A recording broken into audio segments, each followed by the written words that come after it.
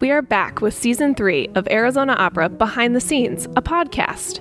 In this series, host Cassie Hollerbach, the Director of Education, and Kathleen Trott, the shop manager for the Marlou Allen and Scott Stallard Costume Artisan Workshop, will introduce you to all of the departments and people at Arizona Opera that are necessary to produce the operas you enjoy. In this episode, we will meet Jefferson Reidenauer, the scenic designer for Ariadne auf Naxos.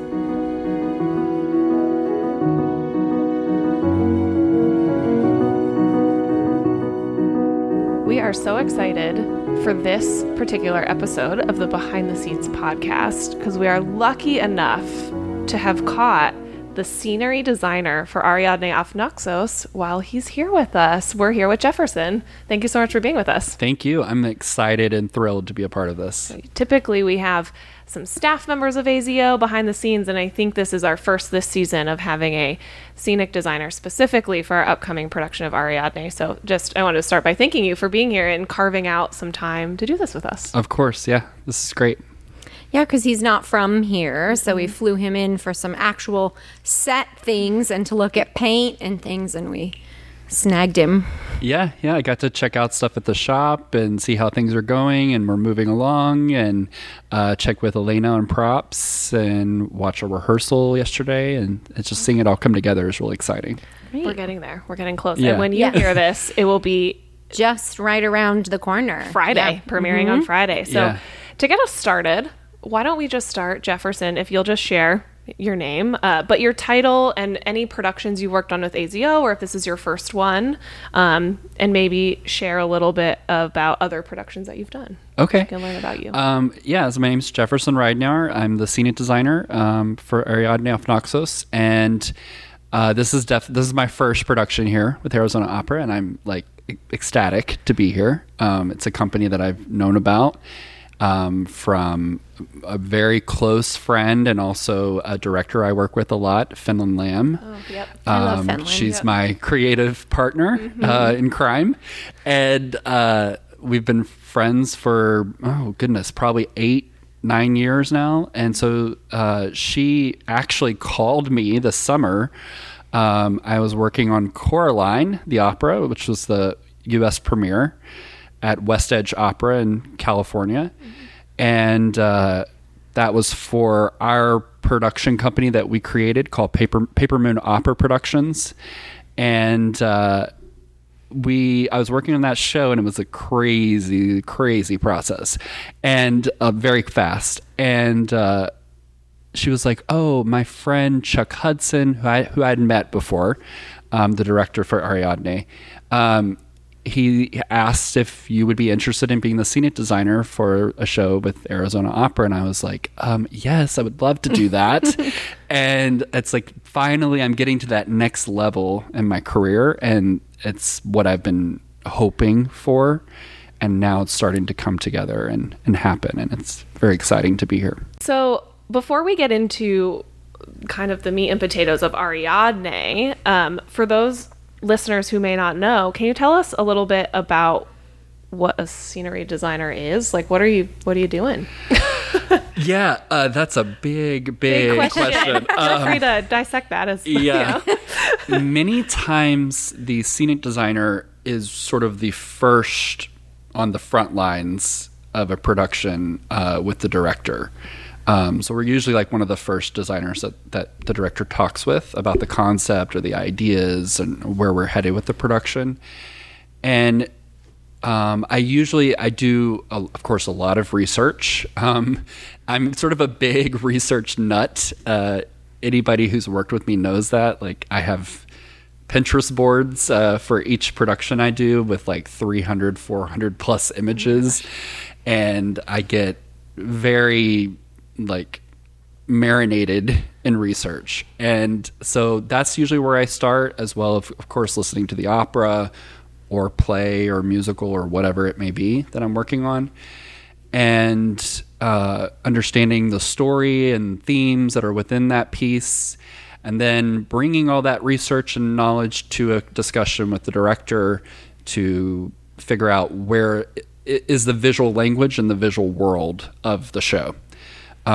Many times I think like a scenic designer it's kind of funny. It reminds me of one of the things my mentors in grad school would say is that like a scenic designer has to be a jack of kind of all different trades. In many ways, you're like an architect, an interior designer, A historian, a painter, a historian, dramaturg, all of that in one. Because in many ways, you're creating the world that the show lives within. And you want that to be detailed, and you want it to connect, especially with opera, you want it to connect to music. And many times when I'm even sketching a show or thinking about a show, I'm also listening to the opera and allowing the music to inspire that design, if it be colors or texture or something like that. Yeah. Great. So what is your favorite part of designing sets, since it's so multifaceted? Yes. So probably the research is definitely like my favorite part. It's like really getting into the nitty-gritty of a period, a world, a culture, an environment.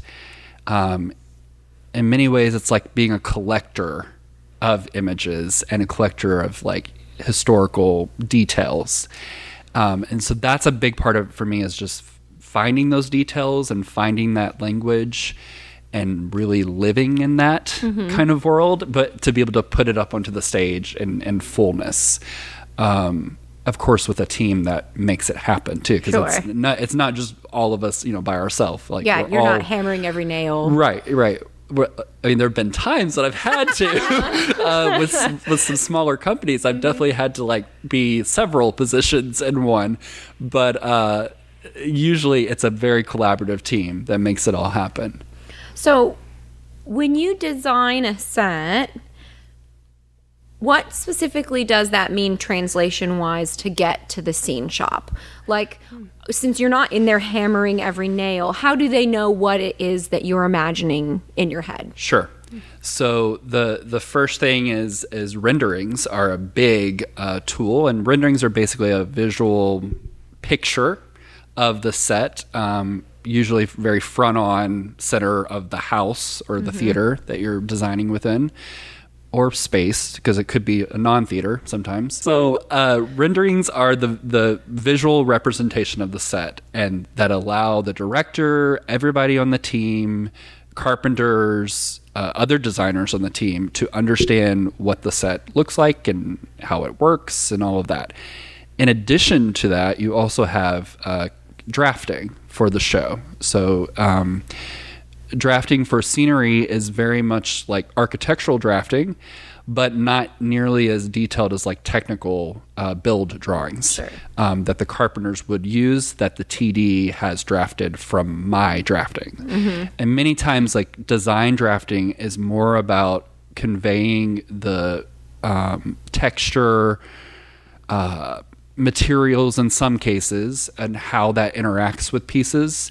And then the TD takes, or technical director takes, those draftings to then make them very technical, so that literally he can send or she can send the drawings to the shop and be like, this is inch by inch how much this board, and then they can cost out, this takes 75 2x4s and exactly. So are you picking the materials as well, or are you suggesting them? Like, how detailed do you get as At times, yes, you can pick materials, and sometimes I will suggest like what something should be made of if I'm concerned of like how it's going to look, or how it's going to work, or how it's going to be lit. That can also be another concern.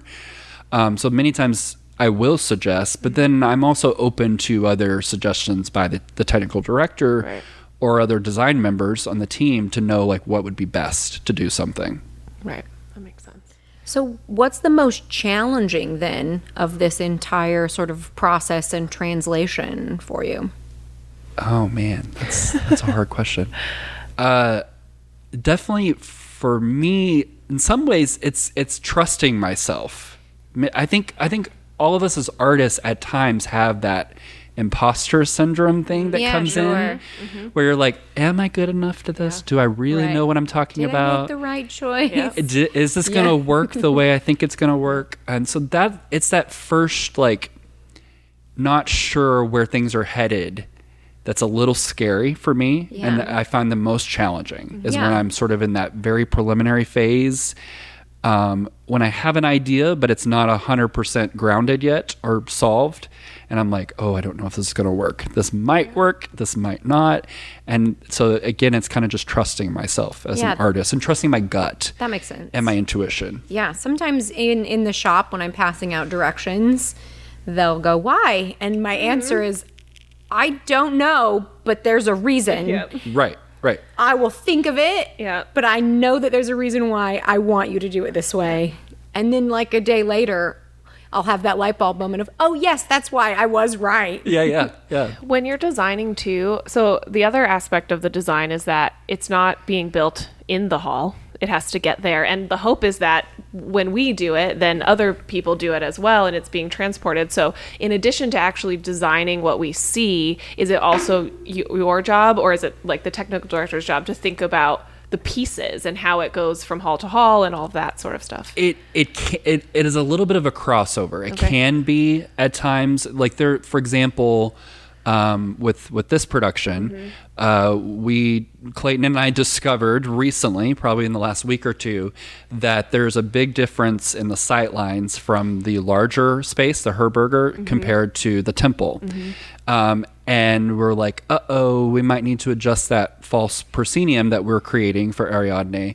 We might need to adjust that and have an addition that gets added into the center to make it wider for the bigger space. interesting. So that, yes, did kind of like cross that point where I was like, okay, I need to think about this. What does that look like? And how does that work within relation to the curve of the false proscenium? And, then he was like, okay, this is how it'll break apart and come back together. So yes, it's a little bit of a crossover, yeah. but many times I would say, especially when it's a rental production like this, I'm not too a part of the conversation about how it breaks down exactly Right. and goes into the truck and then Right. gets onto the loading dock. But if it interferes with the design, the visual, Then you're brought into it. then I'm brought into that makes sense. conversation to make sure that things are on, track. Yeah.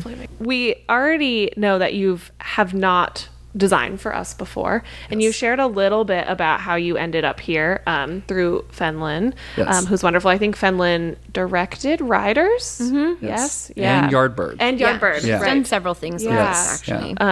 But how else? Can you tell us a little bit about your journey to this and kind of? I know it's been an interesting timeline of Clayton was the one who's like, I don't want to say the word pandemic, and we're going to try and say it as little as Right. possible. Right. But we were supposed to do Ariadne prior to the pandemic. Yeah. It was going to be our last show. Then it was the one that was canceled. And so we're kind of coming full circle with doing Ariadne. However, it's completely different. Yeah. We were supposed to do it in It Symphony was all Hall and- rented. Yep. Yeah. Yep. Linda Ronstadt, and now we're doing it in Herberger and Temple. So will you tell us a little bit? That was a really broad, open-ended question, but I'm apparently good at those. Will you just tell us a little bit about that process, that journey? Were you supposed to design the original one? Kind of how? a little bit about that. So I was not supposed Okay. to design the original. Okay. Chuck reached out to Fenlon, and then Fenlon reached out to me, and then put us together to talk about this production. And this was, I want to say, very end of July when we started having this chat. Oh, this July of this year. July. Great. This one's very fast Yeah. Yeah. and not ideal timeline. Yes, I will all of us. 100% agree with that. That's funny. 100% agree with that. It was a very fast process on speed, designing on speed. It's kind of what it was like. And so usually I can have anywhere from, I would say, 4 months minimum to 6 months, year and a half. Oh, wow. Okay. For a new production. This was like literally 3, 4, 5 weeks. All right. Well, let's learn about Jefferson a little bit. Okay. And then we'll probably dive back into Ariadne. Yeah. A little bit. But Cool. how long have you been working in theater? Oh, goodness. So I would say I have been doing theater because in many ways I was a performer before I was a designer, as I think a lot of us in some ways have done. But I've been doing theater since I was in middle school, high school. and I'm from a very small town in Denison, Texas, so north of Dallas. Okay. Like 3 stop signs kind of town. Got it. Yep. Very country. I was raised on a horse and cattle ranch. Okay. My Me parents, too. yeah, Yeah. my parents are not. like very rodeo centric. Okay. I didn't really get into the rodeo thing. My sister was a rodeo queen. Okay, my sister is a barrel racer, Kathleen and my mom. Kathleen can rope a cow As long as it's not as moving. long as it's not moving. like a dummy calf. Yes, Yeah. absolutely. Sure, I've done that before too. New Kathleen knowledge I learned like a week ago somehow, for some reason. And like some people don't know that about because I now live in New York City, and so my friends in this business and outside of like my family in Texas don't know that side of me. Yeah. But I used to shovel horse manure and haul hay in the summers with my dad, and Yep. so I know how to work hard, and those things taught me a lot of like responsibility and dedication, all those things that you need to be a good adult. Problem solving too. Yes. Working on a farm or a ranch, you really like get good at just sort of scrapping together a solution with literal baling wire often. Yeah. But Yeah. I cannot relate to any of this. Like, no. I mean, Jersey. I grew up in New Jersey. I did grow up in the garden part of the Garden State, so I did right. like have farms around me, just Right. not directly. you know? Right. And so I had been involved in the performing arts, and now it's really funny because I've had this conversation with my mom and dad recently, and they were like, it now makes a lot of sense why you do what you do. Because I used to literally take like sheets and make curtains, and I would get desk lamps and make stage lighting, and then I would like direct my brother and sister, who are Nice. twins, Excellent. Love to it. do a show for my parents on like around Christmas or a holiday. And like I would direct, I would design what the set or what it would look like, their costumes. I would help great. make something for them to wear. So they're like, it makes a lot of sense why you're doing what you're doing, because I've been playing make believe, which is essentially what we do on a bigger scale. I've been playing make believe since I was a kid, and I even used to draw like ground plans of dream homes, dream houses that I would love to have one day. Yeah. On like notebook paper and just pen or pencil. And like, so it, like looking back, it's like all those things come together, and now it makes so much sense Yep. why I am where I am. So I then went to, after high school, I went to Austin College, which is in Sherman, Texas, not Austin, Texas, Yep. which is very confusing for people. It's the oldest private school in Texas. Oh, wow. It was actually founded by Stephen F. Austin, which is why it's called Austin Oh, College. sure. That makes sense. Yeah. And it's a private liberal arts school, and I was totally immersed in just like more culture and diversity and different languages that I had never experienced before. And it's this tiny little liberal bubble in North Texas, surrounded by, red and conservative. Right. And so it's very surprising how it's like still hanging on. Yeah. And it's such a sort of a historical landmark in a way to that area where I'm from. And at that school, I was doing working in the technical theater shop, and that was my work study. And because I knew that I wanted to still do theater, I wasn't sure if it was going to be my profession. And actually, I was going to Austin College for pre-law originally. Okay. I wanted to practice constitutional law. Okay. Okay. All right. So I was also a poli-sci major, just like Joe. I've had this chat with him a little bit. We've chatted a little bit about politics and yesterday. Yep. And so at Austin College, I was a double major in political science and theater, and I was working in the technical theater department shop.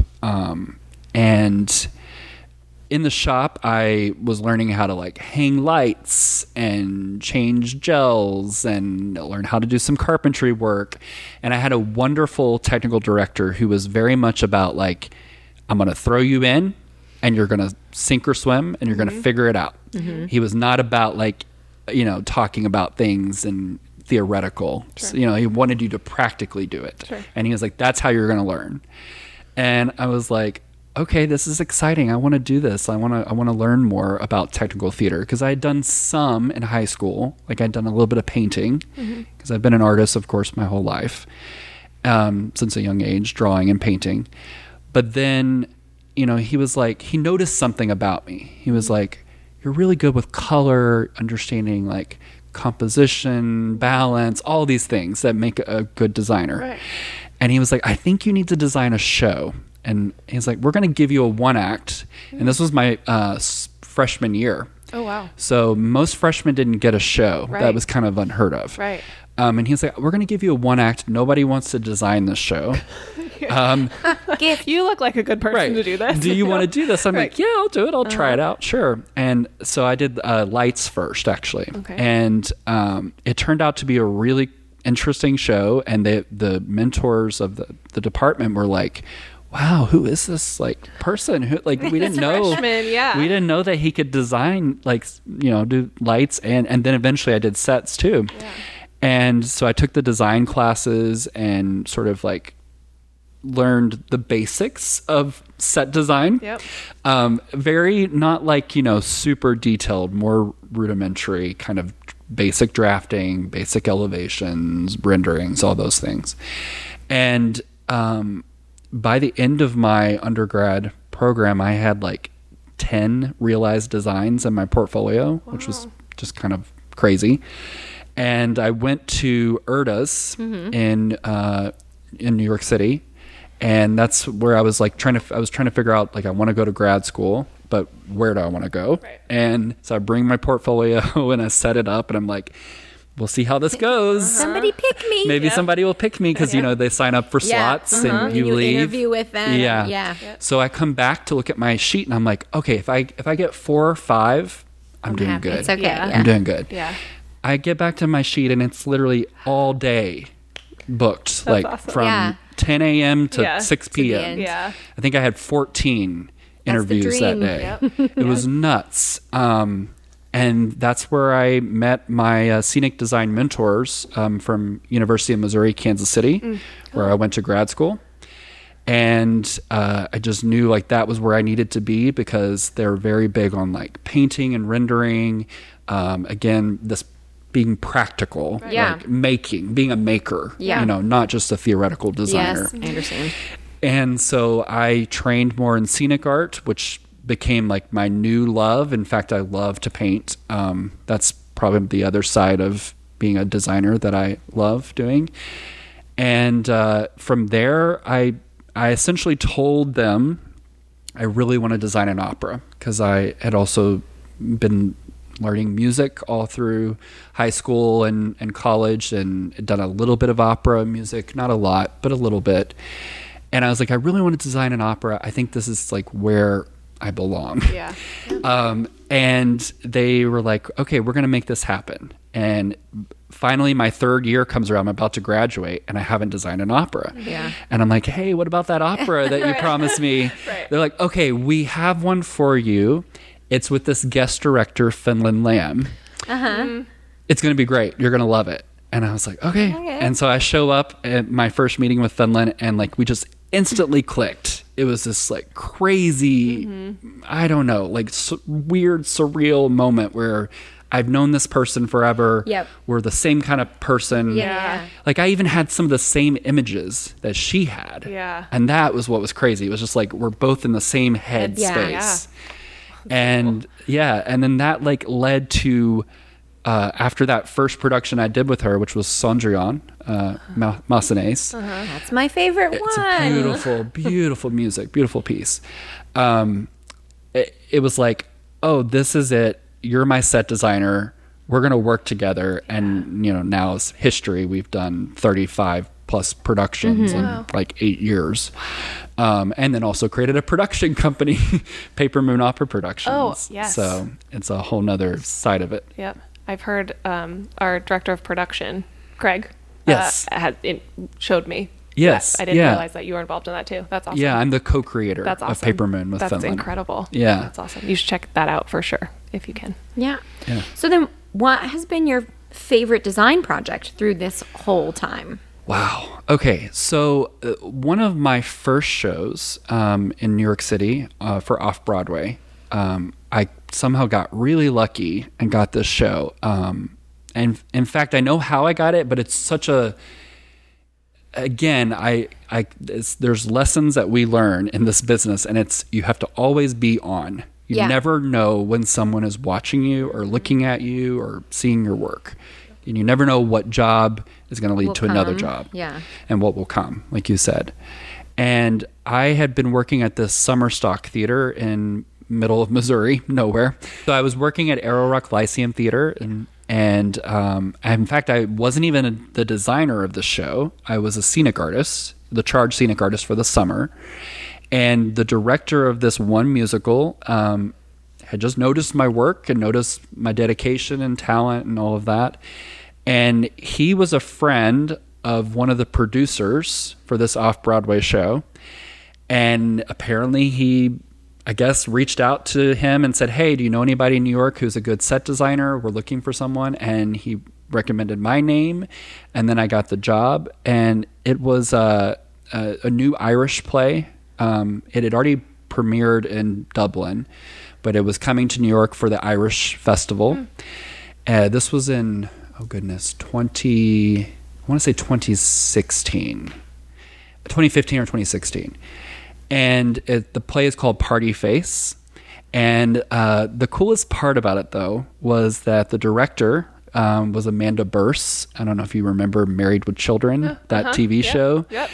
She was Marcy, the nosy neighbor. Oh, yeah. That's fun. She's now a director. And so she was like one of the coolest directors I've ever worked with, and like a name, too.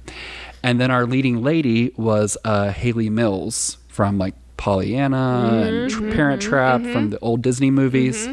So she was our leading lady, and she was a hoot, like so much fun to work with. So that was one of the coolest productions I've done. And that was my first like taste of New York City designing. If you didn't have this job as a scenic designer, what would you be doing? Sky's the limit. So I kind of already know what it would be, because I'm already kind of doing it a little bit on the side, which basically kind of happened in the last year. I'm started doing some interior design work in the city, and I've already had one client that are good friends of ours. I did their apartment in Astoria, where I live, and I now have a new client through also friends that they just bought a house in New Jersey. Yep. And it's this Cape Cod home that they're like basically tearing down from the top to the bottom and then rebuilding. Wow. And they're even adding another level with like balconies on each end with a connected attic. It's going to be really beautiful. And you're designing the whole house? The whole house. That's they incredible. want me to design the whole house. It's going to be like a 3-year project. That's awesome. So that's already kind of like, I already see that that's probably where I would end up. Yeah. Because I kind of see a lot of similarities actually in set design and interior design, where with interior design, I'm telling the people that live in this home, I'm telling their story. Yeah. So just like you do with the set, you're telling the story of the piece or the work or the music. In this case, I'm telling the homeowners or the people in this space, their story, which I find really cool and like really fun to like get to know these people and show their story through their design. You want to design my house? All we ever say, we look at the house and we're like, we just need someone. We need an interior designer. I would love to. Let's chat. Oh my gosh. So bad. Arizona Opera's 22-23 season continues with Ariadne of Naxos at the Herberger Theater Center on December 2nd, 3rd, and 4th, and at the Temple of Music and Art in Tucson on December 10th and 11th. In the spring, please join us for Tosca, The Sound of Music, and The Magic Flute, performed at Symphony Hall in Phoenix and the Linda Ronstadt Music Hall in Tucson. Arizona Opera has a number of events and programs to supplement our main stage shows, including Coffee at Care, pre-show talks, and our Opera for Lunch recitals featuring the Marian Roos Pullen Arizona Opera Studio. To find all of Arizona Opera's upcoming events, visit azopera.org/upcoming events or azopera.org and click calendar. To never miss a moment, be sure to subscribe to our email list and follow us on Facebook, Instagram, Twitter, and LinkedIn.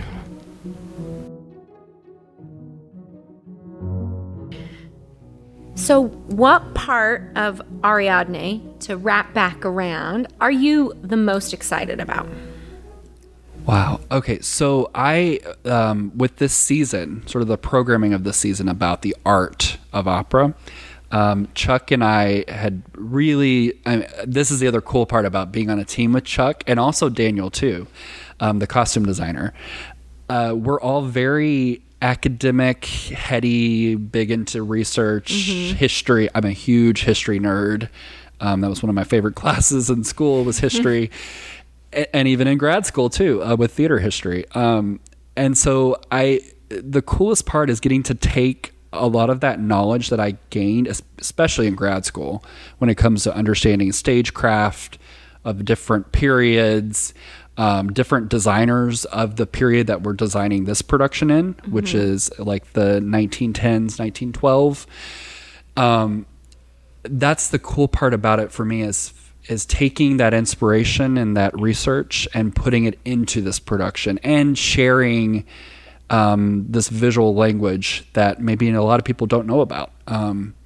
Leon Bax, who was a designer in the late 1800s into the early 1900s, he sort of changed stagecraft in many ways, going away from less realism and going to a more lyrical, painterly, more symbolic and explorative kind of design.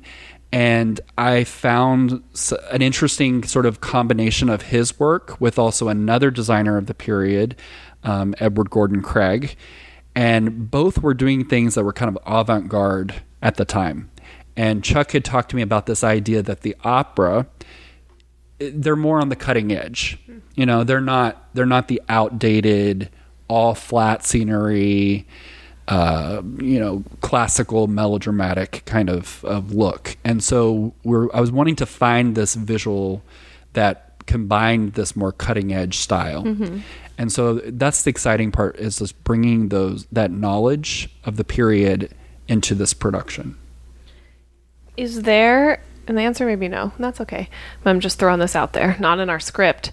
Is there anything that is in your scenic design, like something special or unique that like you may not notice, like if you're just watching it, but because we're listening to this podcast, it's like an inside scoop of something that maybe they could look for? No, I love that. So there are nods with the period that we're designing in, Jugendstil, which is Vienna Art Nouveau at this time. There's a mixture of older mythology, Greek motifs, as well as this newer, curvier, asymmetrical language that many of us know when we think of Art Nouveau. Right. And so I found a way to kind of put hints of not only the Greek influence, which we eventually will get into the Greek opera, the opera part of the show. So like you'll see in the False Proscenium, there's like a mosaic detail in the center, which sort of is a nod to that Greek mosaic look. Very cool. There's also like a grapevine, grape sort of motif in a wallpaper border in the prologue set, which is a nod also to Bacchus and where we get to at the opera. Another little special thing, which I don't want to give that away. Actually, I'm going to save that because there is a big sort of with the opera. I'm glad I caught myself in that. There's a big moment in the opera when Bacchus tells Ariadne he's going to make her like the stars and basically his goddess. And I always love to add a little special sprinkle at the end of a show. And there's a wonderful thing that brings lighting, set, all of us together to create this really cool surprise for the audience. Awesome. So look out for the sprinkle, surprise. Yeah. Oh my gosh, I love that. So it really feels like you love research. You said you like to marinate in it, and you like all those details. Marinate in it. So, marinated in research.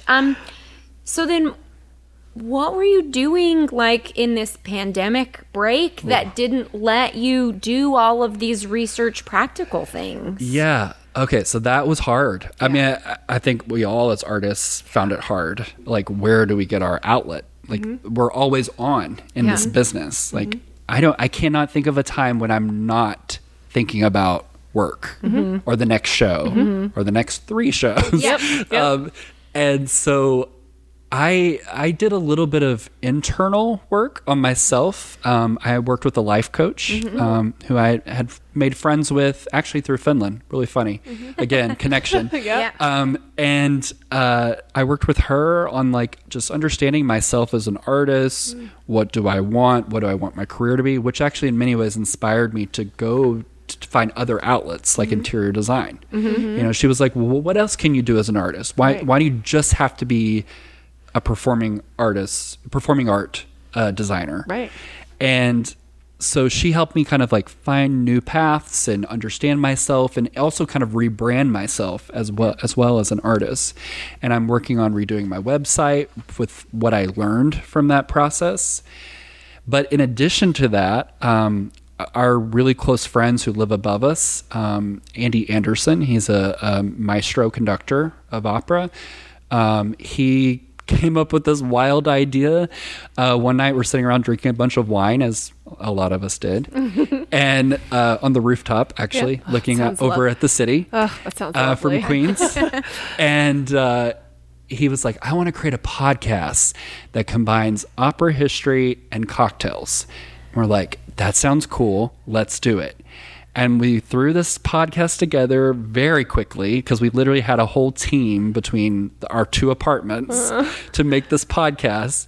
And it's called The Mischievous Maestro. And it's a wonderful podcast that combines opera history and specifics about opera performances from the past, and little anecdotes. There's funny moments too. But then he also teaches you how to make a cocktail that connects to that opera or the theme of that episode. So we did 2 seasons actually during the pandemic. So how can we listen? You can find it on Google, Amazon, and Spotify, and Apple as well. So all your platforms. And then Instagram as well, right? Instagram, yeah. We have an Instagram page, The Mischievous Maestro, where you can see some of our really cool images that we created for the episodes, where I created little miniature sets for fun. each image, for each episode. So like, for example, when we did Turandot, I created a little Turandot, like, Asian arch, I love it. moon arch. That's fun. And, just like crazy little things that we would just make little sets, and then I would photograph them, and my husband would help me with lighting, and he also is a sound engineer too, so he did all the editing and the sound work on the podcast. It was just so much fun That's to fun. do. Definitely check it out. If you like this podcast, you'll surely love this one as well. absolutely. So, all right. Great. All right. So now we do our speed round. Just Okay. making a face. I know. There we go. I love this. Right? A little we- nerve-wracking. I know. Little behind the scenes tip is that Kathleen is wonderful and writes us notes and stuff, and then she shares the notes with our guests, but omits this section, so it's always a surprise every time, which is why it's fun for us and not so much for the guest. But it will be fun Okay, for you. I'm excited. So, if you were a color, what color would you be? Oh, definitely hot pink. Okay, Love that's it. fun. I mean, I'm just Like that in living color, yeah. 80s hot pink. Yeah. So I'm just a very I mean, a lot of people say I always look very happy. I have a big smile on my face most of the time. and I just love boldness and being a little loud, and that hot pink is that, and it also makes me feel happy. Okay. Yeah, that's fun. Our next speed round question. Dun, dun, dun. If you had the power to remove any one food item from existence, what would you get rid of? I mean, that's hard because I actually love all food. You can ask my husband. There's really not a food that I will not eat. So jealous. He's, on the other hand, he is very picky. That's very me. picky. That's me. But he's getting better. I've been introducing Baby steps, vegetables, baby steps. like a little tomato in the pasta. Wow, little he really, like he onion. doesn't eat vegetables and stuff. That's me. He does That's not. me. He does not. I eat But he's getting better. I eat lettuce. He's going to listen to this. So lettuce with facts. Well, we can be friends.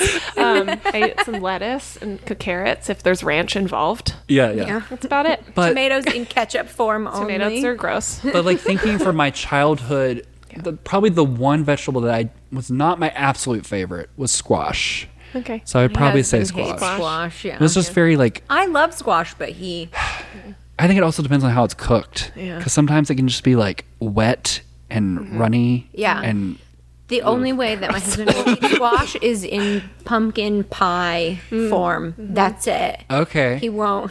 My parents Every used time I to buy eat- one at the store, he's like, "Why is that in the house?" My parents used to eat spaghetti squash a lot. Which Yeah, was we very did too. Intriguing to me, I had but- to Yeah. as a child. Yeah, it Yeah. was intriguing, but I also was like, why aren't we just eating spaghetti? Right. Yeah, you sound exactly like my husband because that's what he would I say have too. a feeling that we would, because I like when I say I eat like a 12-year-old. That's him. Yes. Chicken nuggets, Yep. fries, Your name- pizza, that's me. pasta. Yeah, that you literally named the 4 food Those groups are the that I main food exist groups. on. Yep. Yeah. There you go. Well, I feel connected to your husband Yeah. right now. Ryan. His name is Ryan. Ryan. So now Ryan. you and Ryan are friends. We need to meet and eat chicken nuggets together. Friends, Yeah. what has been your greatest food mistake? All right. So I'm another thing you'll find out about me, a little thing about me is that I'm a huge horror fan and like Halloween. Okay, of I my- love You belong in the Halloween. costume shop. One of my Yep. favorite holidays. I know you almost missed, we more than had- Christmas. The costume shop goes They were all all completely out. decorated, but we took it down just like the day or two before you arrived. Okay, so my apartment is still Still Halloween. Halloween. Okay. And when I get back to later tomorrow, I'm gonna start taking down Halloween and go straight to Christmas because then I'll come here for Thanksgiving, and then Yeah. it's like I won't get to enjoy it if Yeah. I wait too long. But so we have a big Halloween party for our friends in Queens and our church friends as well, and I guess it was last year. My roommate and I decided we were going to do like themed foods for the party. And when I found this recipe on Pinterest, I thought, oh, this will be fun. This will be great. And it wasn't even that complicated, or shouldn't have been that complicated. But it was called zombie boogers. And it was like popcorn that had this like greenish sort of tint to it, and it looked like snot. Kind of. Okay. And I thought, oh, this could be fun and super easy. We put it together, we put it in the oven, and we think like, okay, this is going to work. We pull it out like, I don't know, 10, 15 minutes later, like it says to do.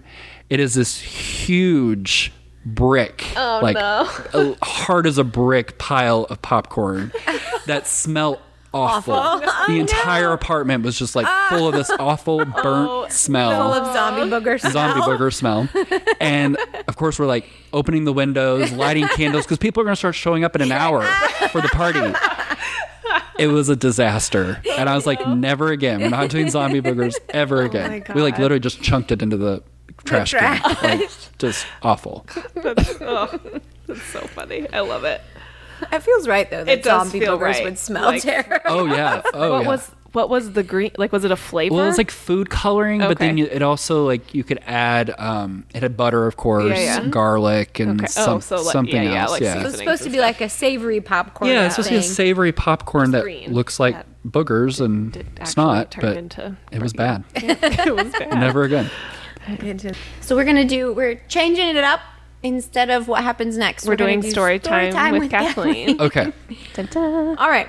So this is about a production of A Village Romeo and Juliet that took place in London in 1920. Okay. And there's this moment toward the end where the lovers are in a boat and they're singing a duet to each other, and Romeo and Juliet, tragic, all that stuff. And toward the end of the duet, the boat is supposed to sink, right? But the maestro cues stage management 4 pages too early, and the boat sinks while they're still singing Oh no. their duet And then the maestro and the stage manager get in a fight about it. And so then he's like, fine, the next time you can conduct it yourself. And the stage manager did. But then cued it 4 pages too late. Oh, no. So neither of them drowned. Oh, wow. So then the stage management was like, fine, there's more drama in your version, I suppose. To them. Singing and drowning. Yes. Oh, wow. That's awesome. So, I you love know, it. it's important. Scenery, endings.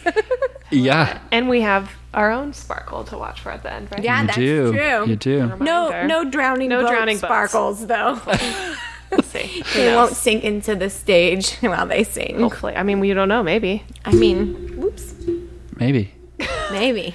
And with that, We've changed it to a sad ending. Ariadne Right. is the tragedy. Right. She's pulled to the depths of the ocean. Oh, no. Oh, that would be awful. God, like a Don Giovanni. It would be a probably. twist. yeah. Yeah. Awesome. Well, with that, thank you so much for joining us and being here. Thank you. Everyone come see Ariadne and Jefferson's design. Yeah, and check out his podcast. Yes. Thanks. Thanks so much. Thank you. Join us on our next episode when we'll speak with Bradley Taylor, Arizona Opera's lighting supervisor. We'll be releasing a new behind-the-scenes podcast every month, so make sure you check our website, azopera.org, and follow us on Facebook, Instagram, Twitter, and LinkedIn, and join our email list so you never miss a moment. Arizona Opera Behind the Scenes is made possible in part thanks to the support of the Molly Blank Fund, Dr. Rex Brewster, Investing Kids Charitable Gift Fund, the Moreno Family Foundation, the Ted Stephen Teaching Artist Endowed Fund, the Arizona Republic, Cardinals Charities, the City of Peoria, and a consortium of individual donors. This program is also part of the Arizona Opera Next Gen initiative that encompasses a wide variety of programs that go beyond the opera stage to develop the next generation of opera artists, audiences, and philanthropists. To learn more about the programs that are a part of the Arizona Opera Next Gen initiative, please visit azopera.org and click Next Gen Initiative. These programs are made possible, in part, thanks to generous support from Roma Witkoff, Jeanette J. Siegel, the Molly Blank Fund, APS, SRP, Jody Pelusi, Joy Tevis, and a consortium of individual donors. Special thanks goes out to the Marlu Allen and Scott Stallard Costume Artisan Workshop. This podcast is produced by its hosts, Cassie Hollerbach and Kathleen Trott, with editing and music composition by Sean Mallow.